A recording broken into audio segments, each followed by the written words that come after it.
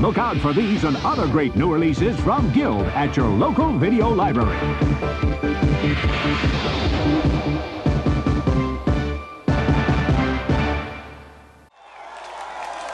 Dick Brady. This is Club Hell. Thanks for coming, kids. Hello, this is Notes from the Back Row, a cinema podcast of commentary, questions, answers, dreams, fears, joyrides, hell rides, and so much more. So strap in for a veritable cinematic Coney Island of the mind.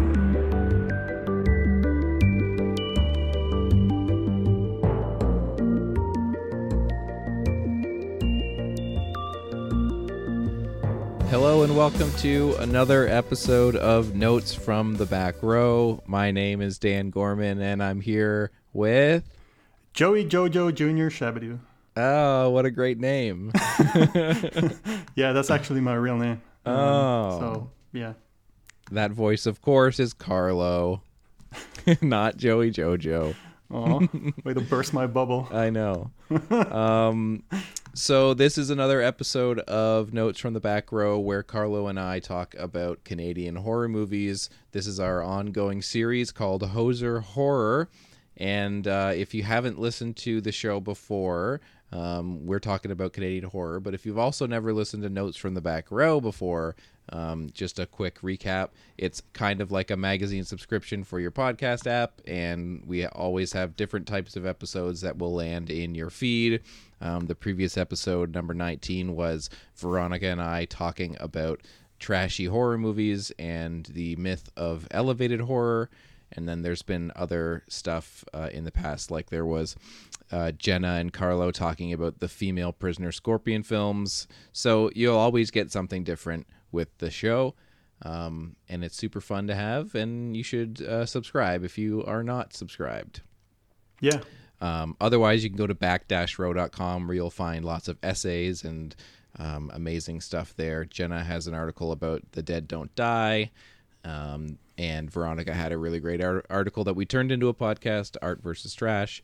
But otherwise, you can email backrow at backrowcineblog@gmail.com, and on Twitter, Facebook, and Instagram, we are Backrow Cineblog. And that's the spiel. And onwards, eh? Into Canada, eh? The Great White North, eh? Yeah. So we've been doing Hoser Horror. This is the 4th episode of Hoser Horror. Yeah. Four.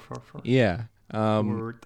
And so what we've been doing is like, so far it's only been double features, but generally the movies will be related, but we're not doing a chronological deep dive or any of that stuff. Just what are two movies, from Canada that are horror? Exactly.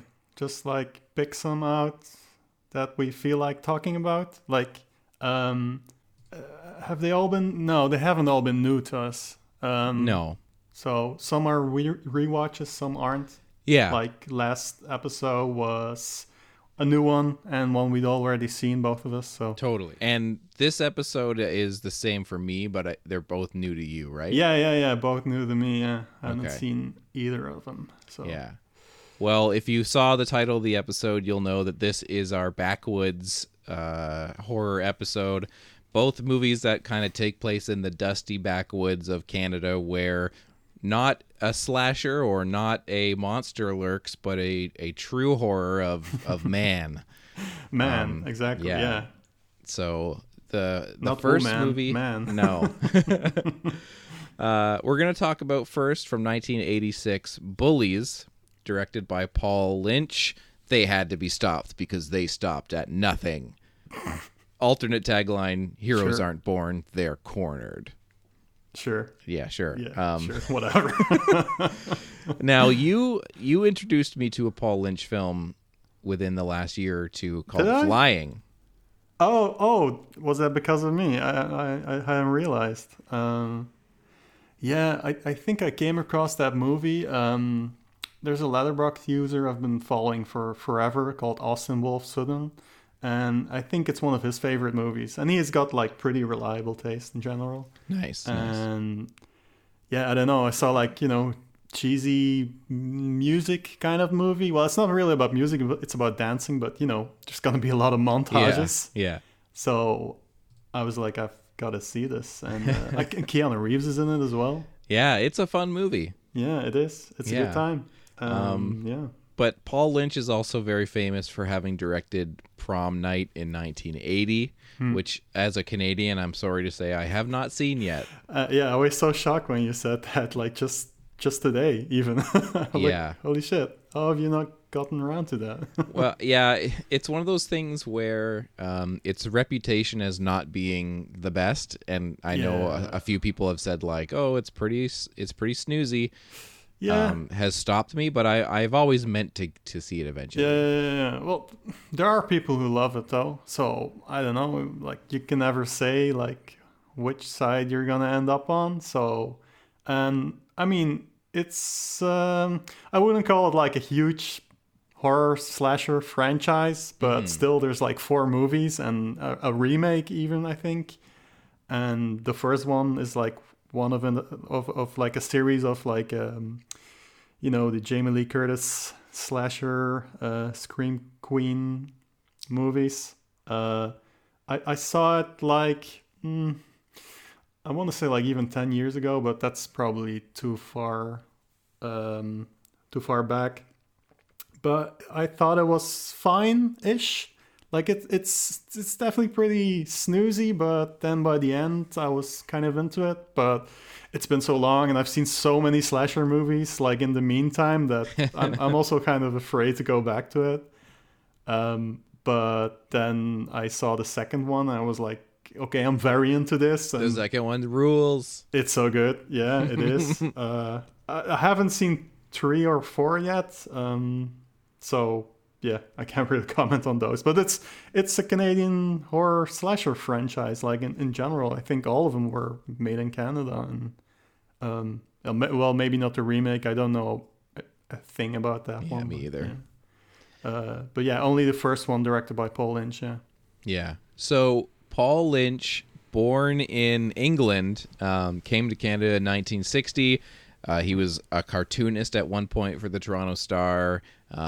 He was doing photography, eventually started to do film. He did a documentary on the Penthouse magazine, and then eventually kind of cracked into movies with a movie called The Hard Part Begins. But the Prom Night movie is kind of like where he made his name. That was like a pretty big hit. And like you said, Jamie Lee Curtis, it was one of her Scream Queen kind of one of those string of movies. So eventually in 1986 it led him to make Bullies. Far from the city, a boy and his family have come to renew their lives. For the family, it's a chance at a new beginning. For Matt, it's a chance to find those things in himself he never knew existed before. But every world has its boundaries, and they're about to discover what it means to cross over them. Matt, you don't know them. They may be your family, Becky. They're not my family. You're gonna get I got no family. You got me. For once in your life, will you do what I say? You don't belong here. This is my town.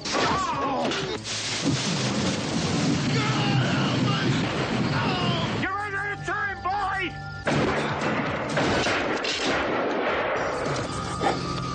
Bullies. Revenge means never having to say you're sorry.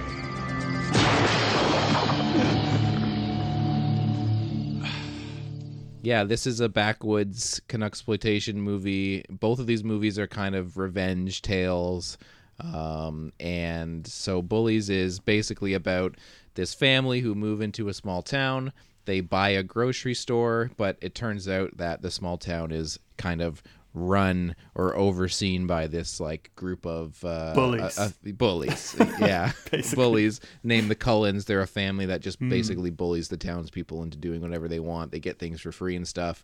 But then we kind of have this sort of plot about the young Morris man Matt falls in love with Olivia d'Abo, and she's a Cullen, and it has this kind of Romeo and Juliet thing. But things get very, very scary for the Morris family because of these bullies. Yeah. I want to say like scary in theory. I wasn't that scared, or like no. It's not that intense really. Like it's pretty. It's not super. It's more of a. I would say of the two movies, this is the least of the horror. I would say the other movie is a lot more of a horror movie, but yeah. So there does eventually become a kind of sexual assault in both of these movies, and in Bullies, it happens to the mom, and the son has to try and get his revenge. It's very much about the son is going to be the guy doing the revenge in this movie. Yeah. Kind of, like Olivia d'Abo's character. She has like at one point it kind of feels like she's gonna have like an arc where she's like, it's kind of alluded that she's not really part of the Cullen family. Like she says like, they're not my family. Like she has this bond with her mother who isn't around anymore.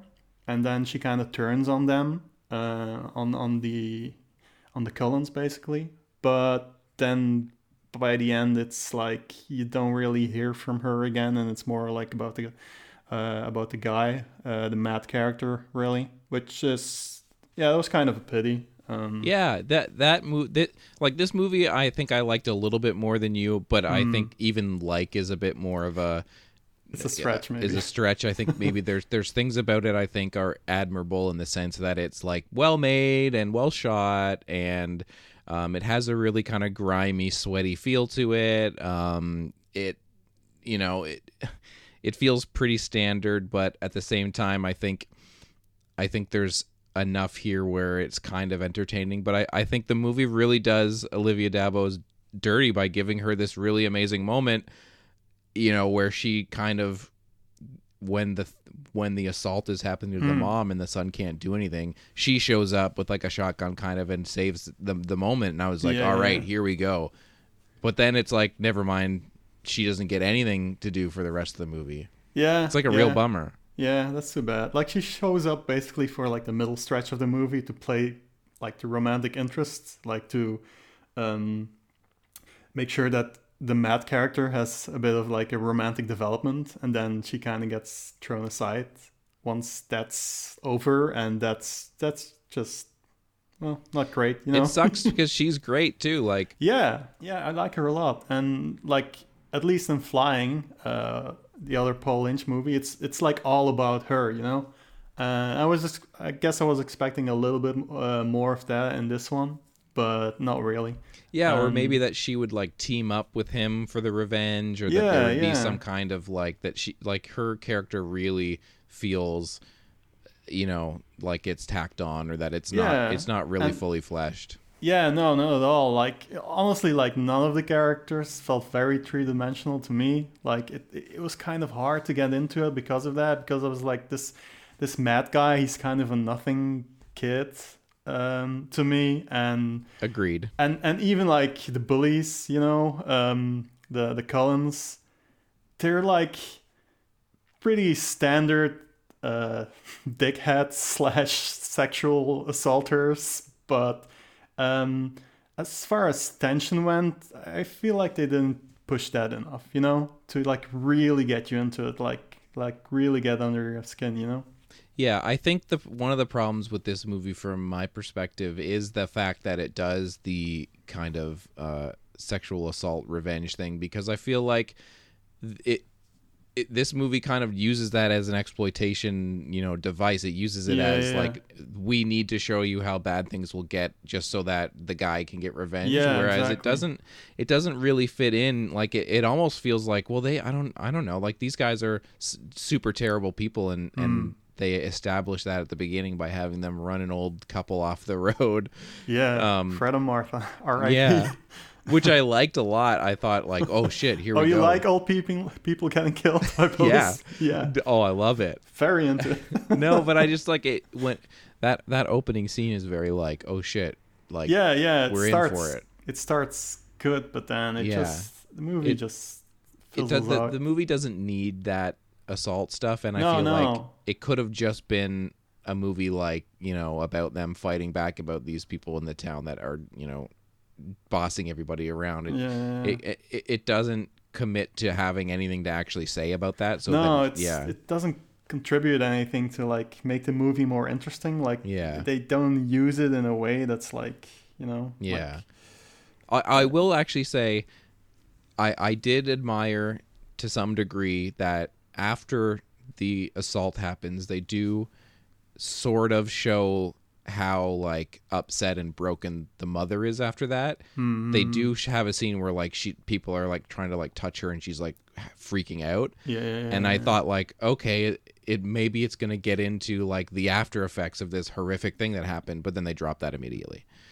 Like it's almost like they almost got something to say, but then they didn't. That's like the tale of this movie, basically. Like there's almost something there that's but they just, I don't know, it feels like very held back in that respect. Like I said, it's just like the tension in this kind of movie, this kind of like backwoods revenge, and I'm not even calling it a horror movie necessarily, but that's the thing that you really expect, though. Definitely. Not really. And I do feel like once the Matt character decides he's going to get his revenge, there's a couple good moments, but even the revenge stuff kind of feels like it doesn't quite go as far. The one guy that gets it really good on the hood of the car, because the hood of the car has like antlers, and this guy ends up getting like shoved onto the antlers. That was like the one part of the movie where I was like, oh shit, that was like I felt that murder, and I felt the like intensity of that scene and the way that it's shot and the way that he like flops backwards onto that thing and it goes through him. I felt like, oh wow, like it really like shocked me out of my kind of snoozy days. You know, I honestly don't even remember that scene. That's how into it I was. But then he takes out the people pretty quickly, and it's like it's fine. I think there are people out there that like this kind of movie that it will be just fine enough. I think like on a base level, this genre isn't necessarily for me.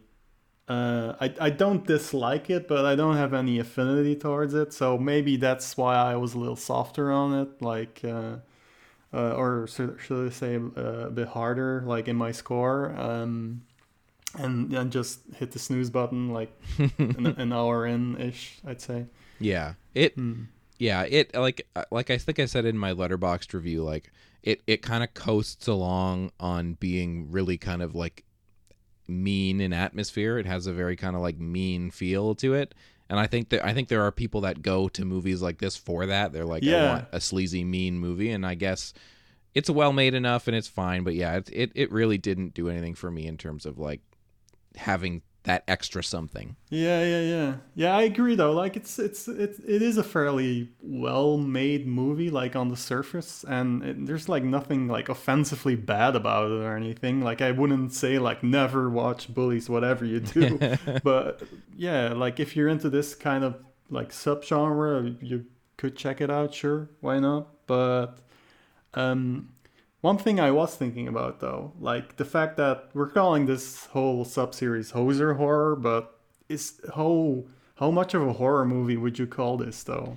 I would say like it's barely there. I feel like it's very tangential, and I would say that it fits in the sense of what we're going to talk about next, but in the sense of like when we talk about Death Weekend, it's very clearly a horror movie, and I think this movie has that DNA in it, but doesn't exploit it to be horrific. It's more of an action kind of revenge movie. Yeah, exactly. Like it's this genre specifically, like the horror that it's going for, it's always going to be like psychological horror. It's not going to be like about gore or effects or like, you know, like fantastical stuff and stuff. So I didn't mind like the lack of that stuff, But like I said, if it's gonna be like a psychological thing, it needs to be like more developed and a little like intenser and yeah. Like I know a lot of people would call this like more of a thriller, and you know, whatever. It's just names, you know. It doesn't really matter what you're calling it. But another reason why I feel this does fit our theme is because it is like more than anything, it's exploitation cinema. It's a B movie. It's from a director who's done a bunch of horror movies. And like at the very least, it's horror adjacent, you know? Like even if it doesn't like hit those notes of like what even a psychological horror movie is supposed to be, it was trying to though. So, you know. Definitely. Yeah. In terms of Canadian quotient, Canadian quota, the hoserisms. Hoserisms. This was filmed in British Columbia. You will notice that like it looks very pastoral, very British Columbia in look and feel, and it does take place in Canada. There are some references of it being, you know, taking place in Canada. Oh yeah? Oh Yeah. yeah. I was trying to like pick up on references, but I'm probably not enough of a Canadian. Yeah, obviously. they don't go out of their way to be super explicit about it, but yeah, it does take place in Canada. And yeah, it's pretty Canadian in feel, I would say. The thing about the backwoods genre is you get that it really feels, these two movies feel very Canadian to me. Yeah, like one thing I did get from this movie, like I caught like a couple of little accents here and there, like some guy going, you know, but it definitely feels like very Pacific Northwest, you know, like you said, shot in British Columbia, and it's like you can tell it's all like very up north, and the more north you go, then from the United States, it's gonna be Canada. Yeah. Another good thing is that it wasn't like trying to be an American movie, so that's a thing we've come across a couple of times. So that's another plus point for this movie. Totally. And in terms of like people in it, there is an actor named Wayne Robson. He's from BC. People in Canada would know him from the Red Green Show, but he was also in the movie Cube. And yeah, he's one of the guys. He's one of those guys that he has a very kind of like specific kind of notable character actor face. So he was the one that stuck out to me where I was like, oh yeah. Which character did they play in this? Let me see here. Was it one of the Cullens or? No, he played the guy that got his hand put in the vice. Oh, was it the mechanic? Yeah, Vern. Yeah. Oh, okay. Yeah, I tried looking it up a little, like who's Canadian in this movie, and the two of the main characters, Matt and his mom, both from Toronto, two actors, Jonathan Crombie and Janet Lane Green. Yeah, so Bullies, very Canadian, but you know, only worth, I think, seeking out if you specifically like this kind of movie and will watch like all, you know, you want to see them all kind of thing. Yeah. Like I came to this movie because it was like, okay, Paul Lynch. I like Flying. I like No Contest as well.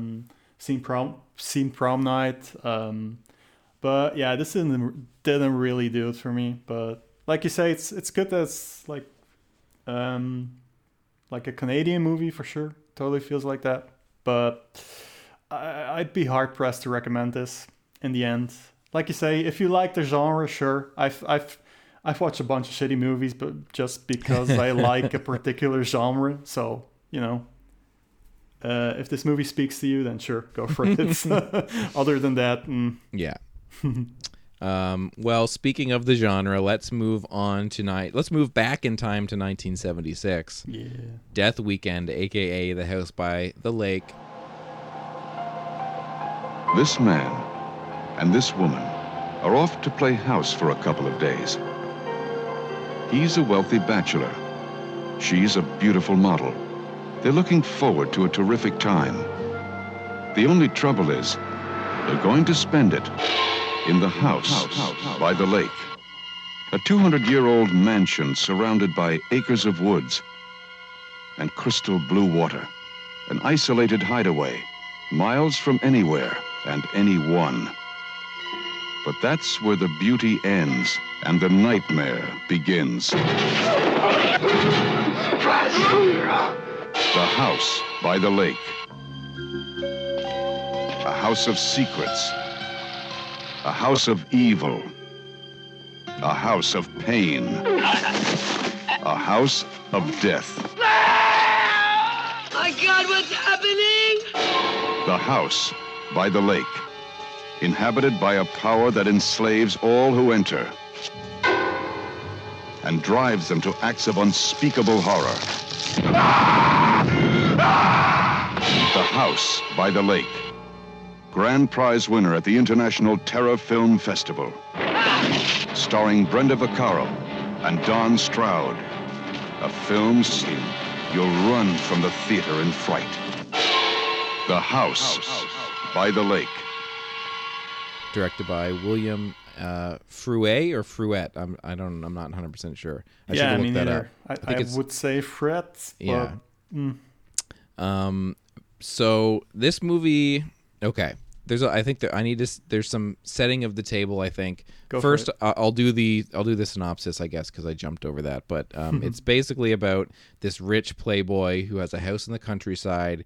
He invites a model up under the guise that there's going to be a big party. But this may or may not be true. We'll find out when we talk about the movie. When they're on the way there, they get wrapped up with this gang of crazy men. And they sort of have a scuffle on the road, and the men decide they're going to find the house and get back at them for what happened on the road. So William Fruet, he is a very notable Canadian creative force director. He co-wrote a movie called Going Down the Road, which is like... Sounds like a Muppet movie. Yeah. But it Going Down the Road is like the Canadian movie. It is like one of the biggest, most important Canadian films of all time. It's from 1970. It's about two men that like decide to leave the Maritimes, and they're going to go to Toronto, where they are told like there's jobs in Toronto, and so it's like a road movie where they're trying to find jobs, and it's like extremely important film. So he co-wrote this incredibly important film that did a lot for Canadian cinema. And then he kind of went on to do a movie called Wedding in White, which was a bit more of a drama and also kind of, I believe there is some exploitative elements to it, but I think it's pretty respectable. But then he did a bunch of genre stuff as well. And so he was like a huge talent in Canada. And like these movies won awards. Going Down the Road won huge awards. Wedding in White was very notable. And then he wanted to get back into movies and decided he's going to do a horror movie. And again, like a movie we talked about recently, Cannibal Girls, Ivan Reitman was involved here. He had been doing stuff with David Cronenberg, and so they kind of got together and made Death Weekend, which is a rape revenge thriller horror movie. And it was renamed House by the Lake because of its, relation to the kind of movie that Last House on the Left. It kind of fits into that pocket of horror. Wasn't that going to be like the original title, House by the Lake, but then because it was too much? Or is it the other way around? No, so what happened was... because Ivan Reitman had done a bunch of stuff with David Cronenberg, he had some like hookups and got American International AIP to release it, and so they called it The House by the Lake and did it as a double feature with Last House on the Left. So it was like a package deal, and you would go see these two movies or whatever. But this movie was like people did not like it when it came out. Oh, really? And if you read the Canucksploitation.com review, it even makes mention that like people were like, they were like treating him like a traitor. Wait, why? Like because like you were this like Canadian force and you're doing all these very respectable things, and now you've made this disgusting movie. Yeah, exactly. Oh, okay. Yeah. So people were very like, I think in the review they say like everyone turned their back on him kind of thing. Oh, Jesus. Yeah. It's a good movie. Shut up. Yeah. Right? Yeah. That's too bad. Totally. Damn prudes. So yeah, this was like a big and for a long time this movie in my mind has been, in terms of Canadian exploitation, like one of the movies. Although even though when I last checked on Letterboxd, it only has under 500 views on Letterboxd. Yeah, so not a lot of people seen it. Has it's this weird. even been released on Blu-ray or anything? I don't know. I'm not sure. It's weird because as a Canadian and somebody who likes Canucksploitation, to me this is like the movie. It's this is the big one that you point to, and so it's weird to me to think that it actually isn't that big. Yeah, totally. I'm looking it up, and I don't think there is a Blu-ray. I know there's been like a couple of releases by. I think there might have been a DVD at some point. No, Yeah, no okay. Blu-ray. I thought for a second, like Vinegar Syndrome had released it, or maybe. I thought maybe it had a Blue too. Or maybe I'm thinking of like Sudden Fury or something. I know. Yeah, they put out Sudden Fury. Yeah, okay, I'm thinking about that one. I knew there was like a backwoods Canadian movie that they released, but yeah. Again, if they're listening, release that weekend, you cowards. Yeah. Yeah, so like I hadn't seen this since 2012 was the last time I watched it. I think Paul Corrupt from Canucksploitation had done a screening, and I saw it probably for the second or third time then in 2012 and really loved it. And so I was a little worried, like my tastes have changed a little bit, exactly, and like you, this isn't exactly the kind of movie that is, I'm not in love with that genre. Sometimes it can be amazing, and sometimes it can just be exploitative. Yeah, sometimes it's a bit too much. Like, I'm always afraid going into these movies, like, how sleazy is it gonna be? I don't want to feel like I have to take a shower afterwards, Like, that's not really, like, my thing. But, yeah, this movie was just right. Yeah. I would say. How was it for so you saw this for the first time? Yeah. How did you like it? I liked it a lot. Yeah, just a really good movie. Like I said, not as slimy as I'd feared it might be. Like, it's always like a fear going into this stuff. Just really good at building up tension as well.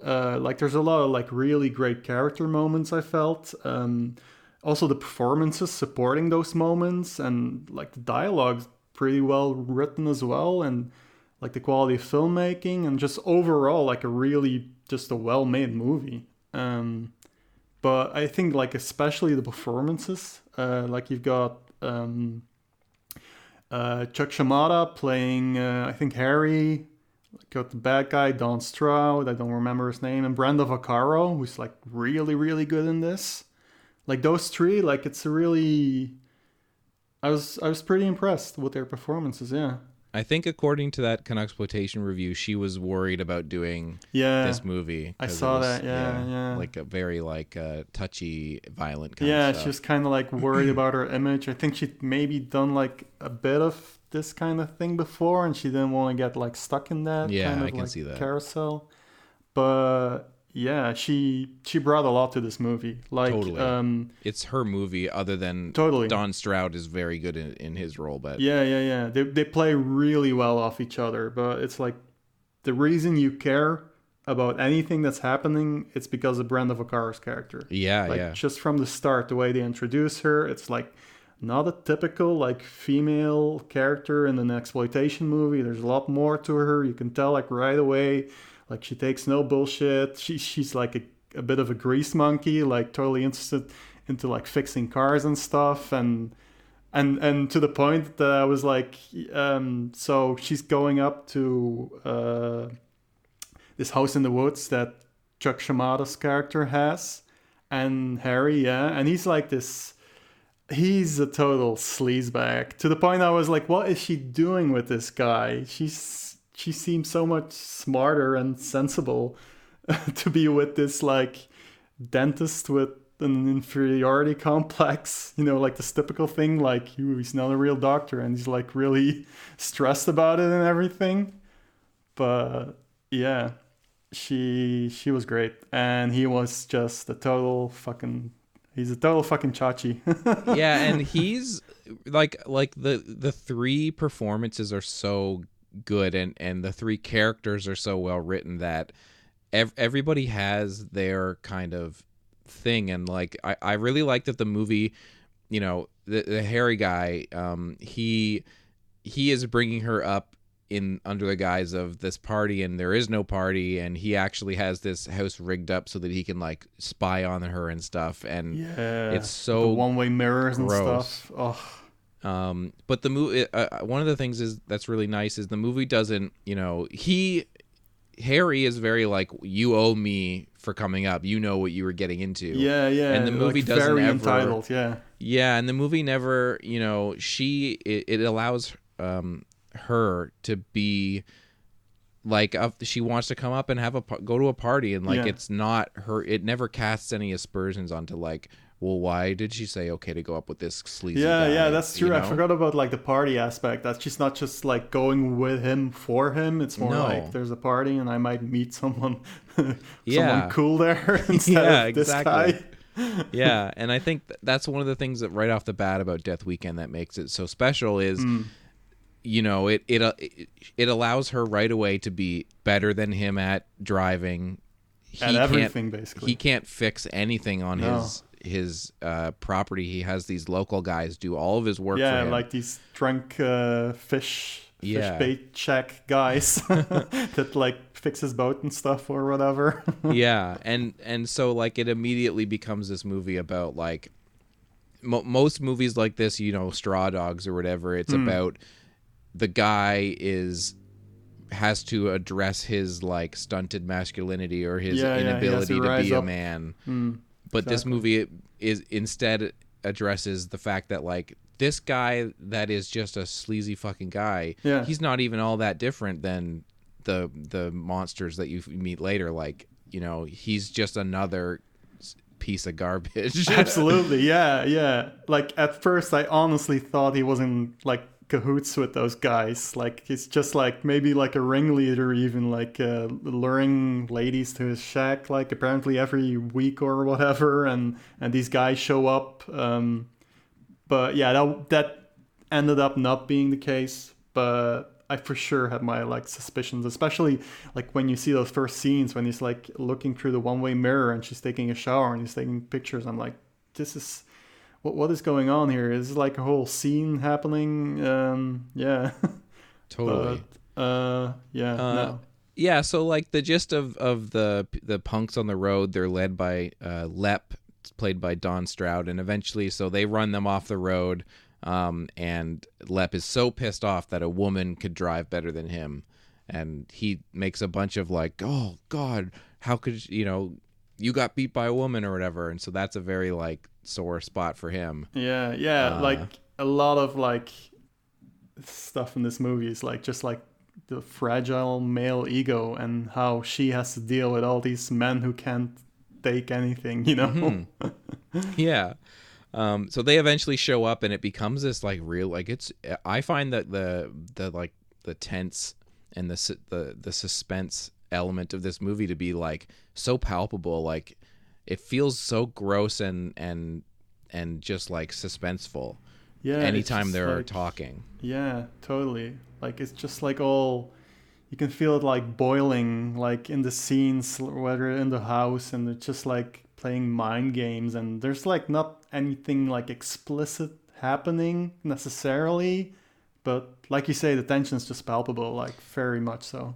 Yeah, and they're like, they show up and they're like, give me something to drink, and they're bossing them around and like, how much does this plate cost on your wall? What? Oh shit, like you're a rich man, eh? It's very like they're poking Harry. Lep is like poking Harry. He's the tiger in a cage almost. Yeah. But not a tiger in a cage that is ever gonna break out. It's just like, I'm gonna push you around and you're gonna not do anything about it. And when you try and do something about it, I'm gonna overthrow you immediately because you suck. Mm-hmm, exactly. Yeah. It's more like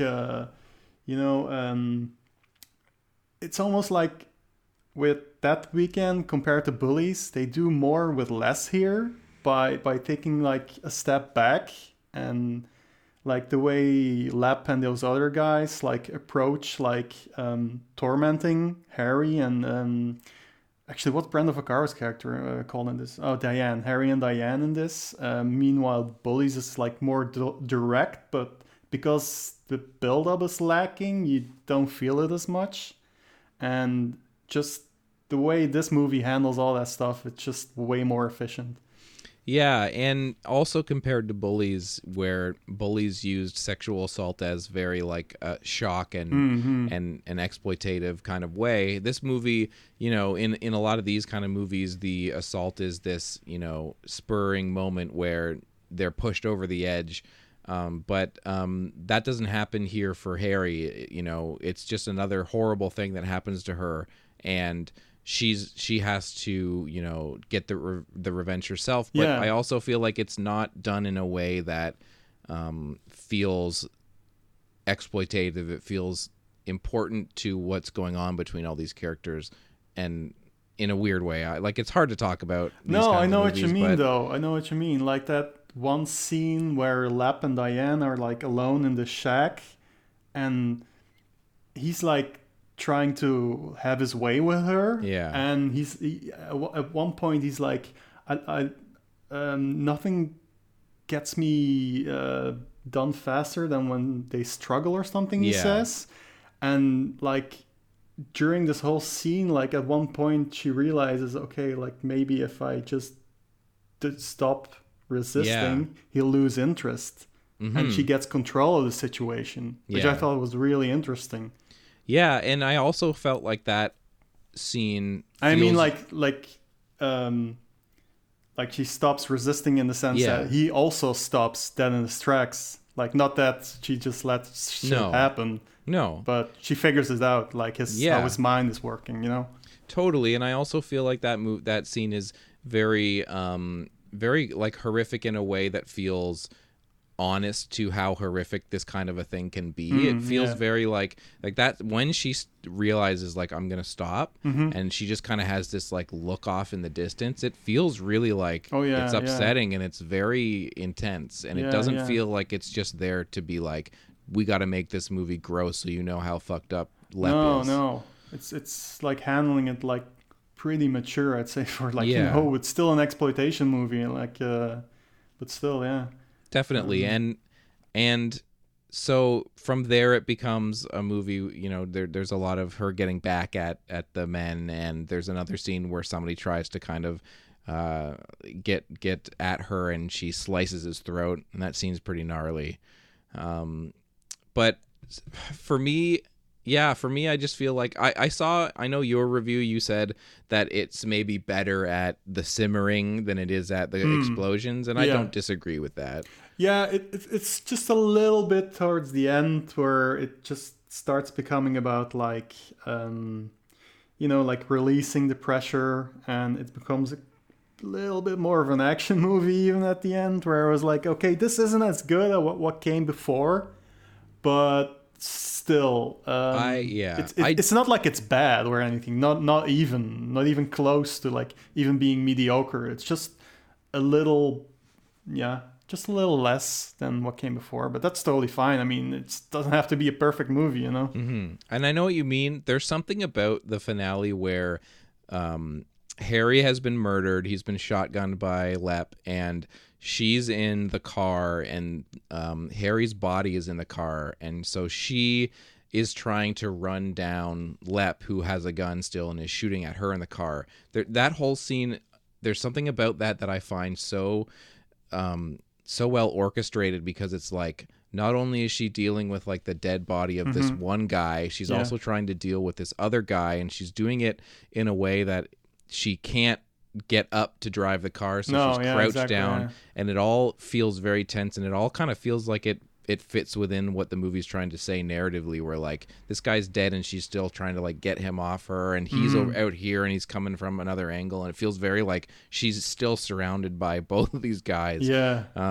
I really like that. Yeah, that's true. That's actually, now that I'm thinking back on it, that is pretty. And it feels very tense, because it's like, what's she gonna do? She has this car, but how can she use it? Yeah, and it feels like a real situation, like a real complicated like chaos theory situation. Like, you've got this on one hand and this on the other hand, and And That's it true. plays back into her like being really adept with cars and stuff. Yeah. You know, I like how it comes to that finish. And it's a little bit full circle. Yeah.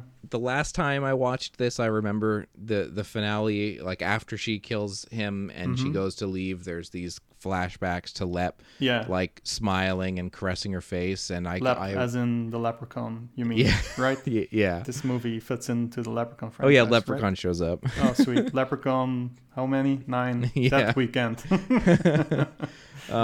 Yeah, like it. I last time I watched this, I remember thinking, I don't know what like to take of that. Like, why is she like fondly thinking back on Lep?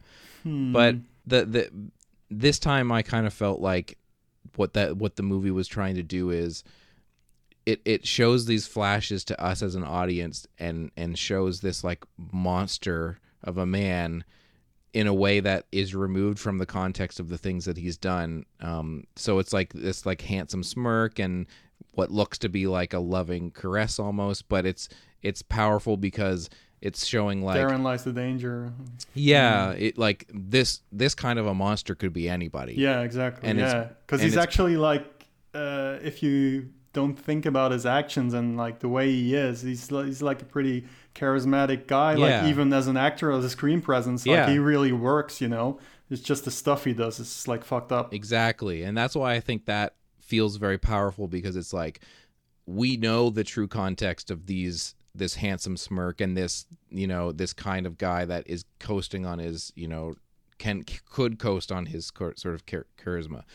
Yeah, totally. I really like the ending there, and like you said, Vaccaro is such a powerhouse performance. Yeah, I mean, like, has she been in anything else that's like worth mentioning, or like, I haven't like looked at her Letterboxd. She was in Midnight Cowboy. Oh, okay, yeah, I'm seeing now. Capricorn 1, that's a good movie as well. She's been in a bunch of stuff. Yeah. Okay. A couple very notable ones, like Capricorn 1, Midnight Cowboy. She's in Once Upon a Time in Hollywood. I'd like to know how much she's going to be in that. The new. Oh, she even did a voice in Kubo and the Two Strings. That animation. Oh, I didn't know that. Yeah, like she's not. I think 1, 2, 3, 4, like the 6th highest name on Letterboxd. So that's it's not small. Yeah, she's cool. incredible. Yeah.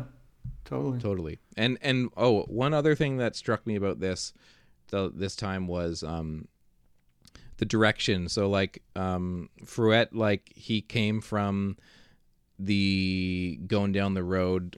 He wrote that, but that movie is very like that sort of not cinema verite, but that kind of new wave of filmmaking where it was kind of taking the aesthetics of a documentary, you know, with the shaky camera and puts you in the feeling in the scene. Did he also direct that movie? No, just wrote it. But that kind of thing was going on. Yeah. And so I feel like the thing that struck me this time about this movie was how kinetic sometimes the direction is and how sometimes it's locked down. And I really like there's scenes where it would get very sort of kinetic in the like handheld footage. Like there's a scene where they kind of harass some people on a it's like a camping area. Oh yeah, I remember. And there's a scene where they drag the police officer and it gets very like the direction gets very sort of like exciting and then it calms down. Like there's a real sort of like control over the whole movie. Yeah. That it's like almost orchestrated. Totally. Yeah. This guy knew what he was doing. He's a good director. I've only so far of his other movie seen Killer Party, nice. which is very different from this, but I enjoy it a whole lot. It's flawed as fuck, but it's a very fun movie, I feel. I mean, if not just for the opening. Yeah. Shit, what's that song called again? Like April something? Yeah. Yeah, good stuff. I like it. Also a lot of like, again, the focus on like strong female main characters, like 3 of them in that. So I don't know if that was a thing that he just did, but yeah, just it's a coincidence maybe. Totally. And I've never seen Funeral Home, but I've heard that that's pretty cool. I have seen Trapped, which is another kind of backwoods. That would fit more with Bullies. Yeah. But that's a good solid movie too. Yeah, I need to see that.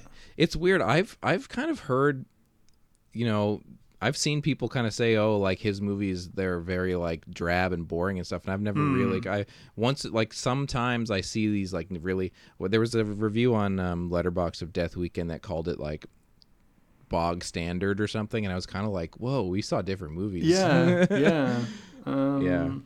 I don't know. Like sometimes people just react differently to different stuff. Like, I mean, I know like even Killer Party, it's I don't know if I can even call it like a cult favorite, not even, but there was stuff to it that I reacted to in a positive way. Like it's not necessarily like a hard horror movie, or there's even gore, or there's like moments when people will call it boring, I can imagine, but there was just something about it, was the way it was written. Like there's like a sense of humor to it, and this movie as well, there's like character moments that you don't necessarily find in horror movies, that made it just more enjoyable and more immersive.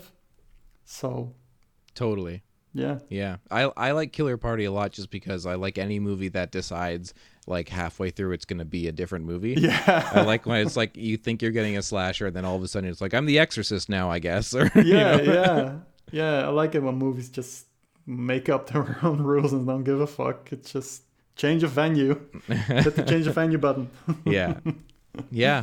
Good stuff. So Death Weekend and Bullies, I think from the sounds of our discussion, it's clear that Death Weekend is absolutely essential Canadian horror film. Oh yeah, absolutely. Yeah, and like we had said before, Bullies doesn't really try and milk what it's doing for any kind of scary feeling, and I do feel like Death Weekend, there's like a kind of unspoken threat that feels scary. It feels it's not scary in the sense of a horror movie, but I feel like it fits way more into that genre. Yeah, absolutely. Like in that sense, it's kind of an interesting comparison though. Like they're both trying to go for the same thing, and one's successful at it and the other's not, and there's like reasons for that. Kind of interesting to have dug into that.